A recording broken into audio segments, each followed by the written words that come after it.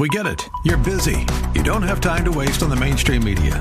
That's why Salem News Channel is here. We have hosts worth watching, actually discussing the topics that matter. Andrew Wilkow, Dinesh D'Souza, Brandon Tatum, and more.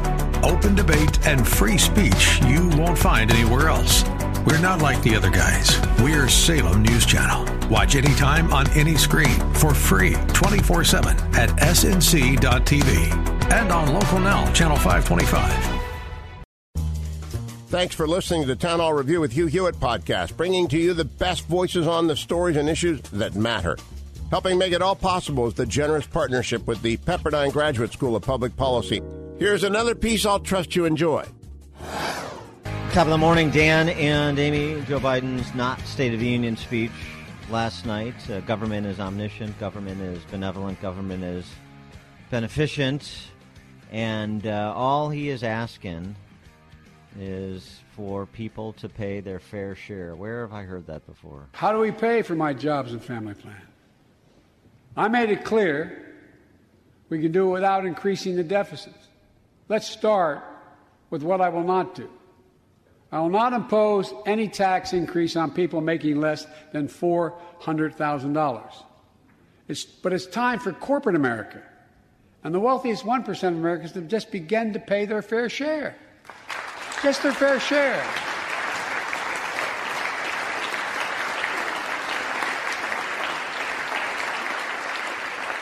Sometimes I have arguments with my friends in the Democratic Party. I think you should be able to become a billionaire and a millionaire, but pay your fair share. A recent study shows that 55 of the nation's biggest corporations paid zero federal tax last year. Those 55 corporations made in excess of $40 billion in profit. A lot of companies also evade taxes through tax havens in Switzerland and Bermuda and the Cayman Islands. Enough about J.B. Pritzker. And they benefit from tax loopholes and deductions for offshoring jobs and shifting profits overseas. It's not right. We're going to reform corporate taxes so they pay their fair share and help pay for the public investments their businesses will benefit from as well. And if not to raise taxes on them, to raise taxes on who, I ask you? When you hear someone say they don't want to raise taxes on the wealthiest 1% or corporate America, ask them, whose taxes you want to raise? Instead, whose are going to cut? Yeah, Jim Luorio, Fox Business contributor and owner of Brands Palatine. If you don't want to raise taxes on your buddies in the 1%, Jim, then whose taxes do you want to raise? Well, I can't believe that it's just he goes from the baseline is that we need lots more money, and nobody questions that. They all even clap. My answer to that is raise taxes on nobody. And this absolute nonsense that you're not raising taxes on anyone making less than $400,000 a year, and then in the same breath say we're going after corporates. And mind you, that every time they go after those top 44 companies, whatever he's saying, the collateral damage is to mom and pop shops because they don't know how to differentiate in the tax code, and they try to implement it in the most asinine way possible. So, yes, people who are making less than $400,000, your taxes are going to go up. You might not see it exactly in taxes, but you're going to lose your jobs, get paid less. This is bizarro world, particularly in light of the fact that they've told us over and over again, I'm talking about left-leaning economists through modern monetary theory, that deficit spending and increasing the debt is what they would rather do than raise taxes. And the only reason to raise taxes is to make the wealthy less wealthy or to address inflation, which they keep telling us isn't around.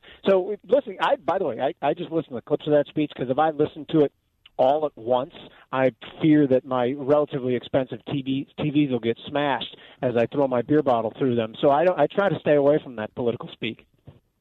Well, I'm tired of explaining it, so you're the big Fox Business contributor, so you explain it. Corporations, the top 50 corporations, who, by the way, are mainly rent seekers and mainly woke, and I have no affinity for. I'm the one who called for Republicans to stop accepting contributions from their PACs and from their C-suite executives. So I don't care about them, because I'm part of the in crowd. But the reality is that corporations, the taxes you try and impose on them, they're all mainly the estimates, the experts, 3/4 to 4/4 to all are pass-throughs in terms of lower wages and less investment. Of course. And there's another element to that as well, too. So let's just say that's the actual fundamental nuts and bolts of it, too. Of course it is. It's going to be raising taxes on these corporations who will then try to get it back in another way, including inflation. I don't know if you've been out to restaurants in the last couple of months, but prices have gone up considerably, and restaurants can't find employment because nobody wants to work with the universal basic income they're supposedly not getting. But there's a bigger reality to this, too, and I saw this at the beginning of the Obama administration, is that when the corporate sector starts to feel that they're in the crosshairs of the government, their natural reaction is to not expand as quickly, is to play things much more cautiously. So despite the fact you can look at a specific tax and say, oh gosh, if we lean this way and squint a little bit, it won't hurt mom and pops that much. But the reality of it is that everybody in the corporate sector who owns businesses right now is waiting for the next punch to come. And every week, by the way, there's a new punch. I mean, you think just last week, this notion that the capital gains tax is going to be increased to 43%, knowing full well that every study that's ever been done, and the information on this is a mile high, is that when you increase that tax, you lower revenues from that tax. I mean, obviously within reason, but from 20% to 43% is definitely within that range. They know that full well, but they need to signal that they're going after wealth, even if it means sacrificing the well-being of the middle and the lower classes. And that's what happens when you discourage investment from that top rung. Those people who make $1 million a year, those are the people we want to encourage the most to make investments and to change investments and to sell one company and to buy another. And this government going after them, I have no idea what they're going for other than punitive, nefarious sort of actions. Well, that 43% for capital gains tax, that's not going to stand. Is it? Yeah, no, but if they wanted 30, Amy, that's what they do, I guess. I don't know as much about politics as you guys. If they want 30, they say 43 and then try to make us feel good about 30. So let me just change my whole rant and say if they raise the capital gains tax to 30, we're discouraging the people we want to encourage the most. So either way, it's destructive policy. But I agree with you. I don't think they want 30%. I think they just throw that out there to have people gasp and roll their eyes and then feel good about 30. Yeah, and we had the same conversation at the state level in advance of the 2020 ballot question on graduating the state income tax in Illinois. And we went through the same numbers, and it's a microcosm of what the distribution is nationally, which is all the money is between $50,000 household incomes and $200,000 household incomes. That's where it's at. It's not 414 and above. It's not $1 million and above. It's not $1 billion and above.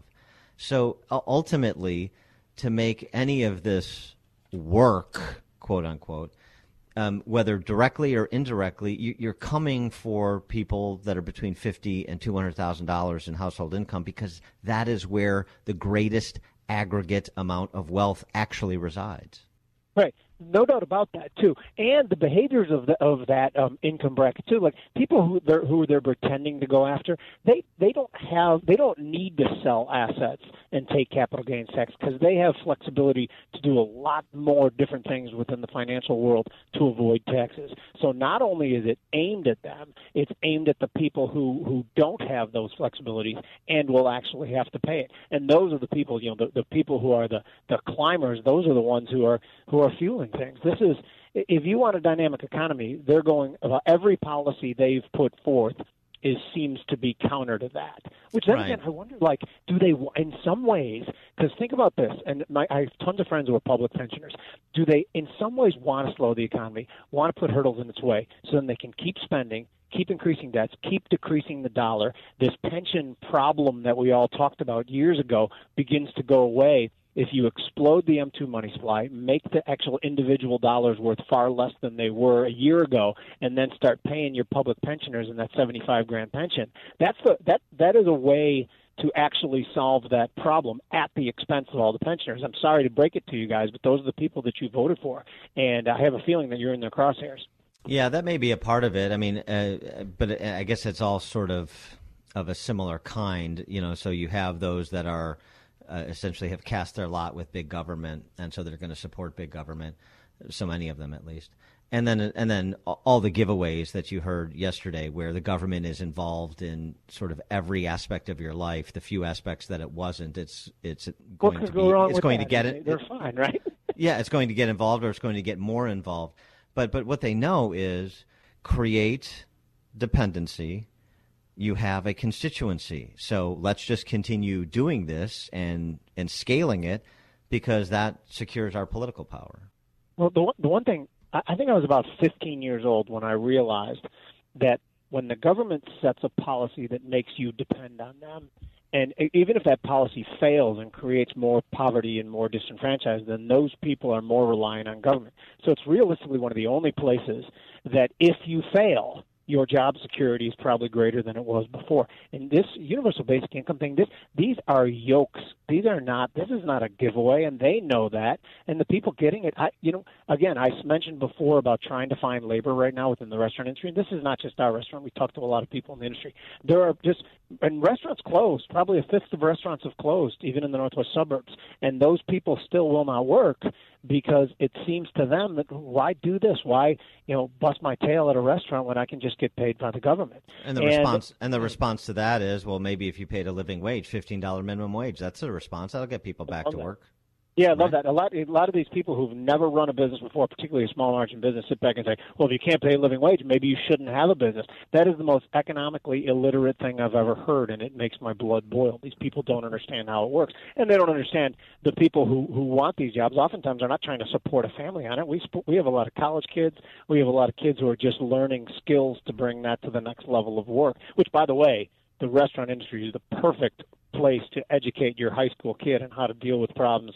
And it almost seems like they want those type of entry-level jobs to completely go away, and then more people are dependent on government, the less they are self-reliant. We're in a bad way.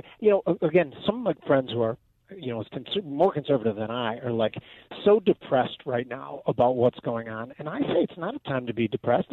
Over the last few years, last few decades, I've never been more sure about my opinions regarding macroeconomic policy and what works and what doesn't than right now. And I've never been more sure that government is incompetent than right now. So I go to bed quite soundly at night knowing, I'm on the right side of this now. Before, I don't have the luxury of the left who thinks they're on the right side of every argument for the last 50 years. Yeah, well, you can be right, and you can also go to bed in a poorhouse, and and that's what I'm concerned about. The speech that was almost as disquieting as Biden's yesterday was Jay Powell's Q&A session, and there's another one of these mystics. When was the last good Fed board chairman we had? Paul Volcker 35 years ago. I would say Paul Volcker, sure. Yeah, so here Jay Powell isn't. It's just mindless happy talk. Inflation's going to tick up to 2%, but transitory says there's no problems. Yeah. So no here's the issue. This is amazing. Is that inflation right now, because he's looking squarely at some global supply disruptions that happened in commodities that actually existed and did drive up some commodity costs. He's not also looking at the volatile demand that went hugely down 14 months ago and then sprung up way more than we ever thought it would. So demand is driving too, but that's not the thing that's causing inflation, and that's not the thing that he's watching. As Milton Friedman said, inflation is always and everywhere a monetary phenomenon, meaning that the government, just yesterday was the 1-2 punch where Jay Powell came out and said, free money as far as I can see, and at the same time the government came out with, I think we're going to spend $1.8 trillion to try to educate your children more and for the family, which, I don't know, I read the name of these bills, and that's how I know what's not in it is money for the family. So in the same day, $1.8 trillion additional spending from the government, and the Fed saying that there's going to be free money forever, too. And, of course, the dollar got hit at the end of the day, and all these commodities rose. So for Jay Powell to sit back and say he's pretty darn sure that this inflation period is transitory, I think is just the ultimate hubris, and I think it's myopic, and he's looking at the wrong things. Jim Luorio, Fox business contributor, owner of Brant's in Palatine. Jim, thanks as always. Thank you for having me. Thanks for listening to the Town Hall Review. Our program is coming today in partnership with the Pepperdine Graduate School of Public Policy. It's America's most unique graduate leadership programs offered on Pepperdine's breathtaking campus in Malibu, California. Learn more at publicpolicy.pepperdine.edu. If you're enjoying the podcast, please tell a friend to go to Town Hall Review and sign up as well today.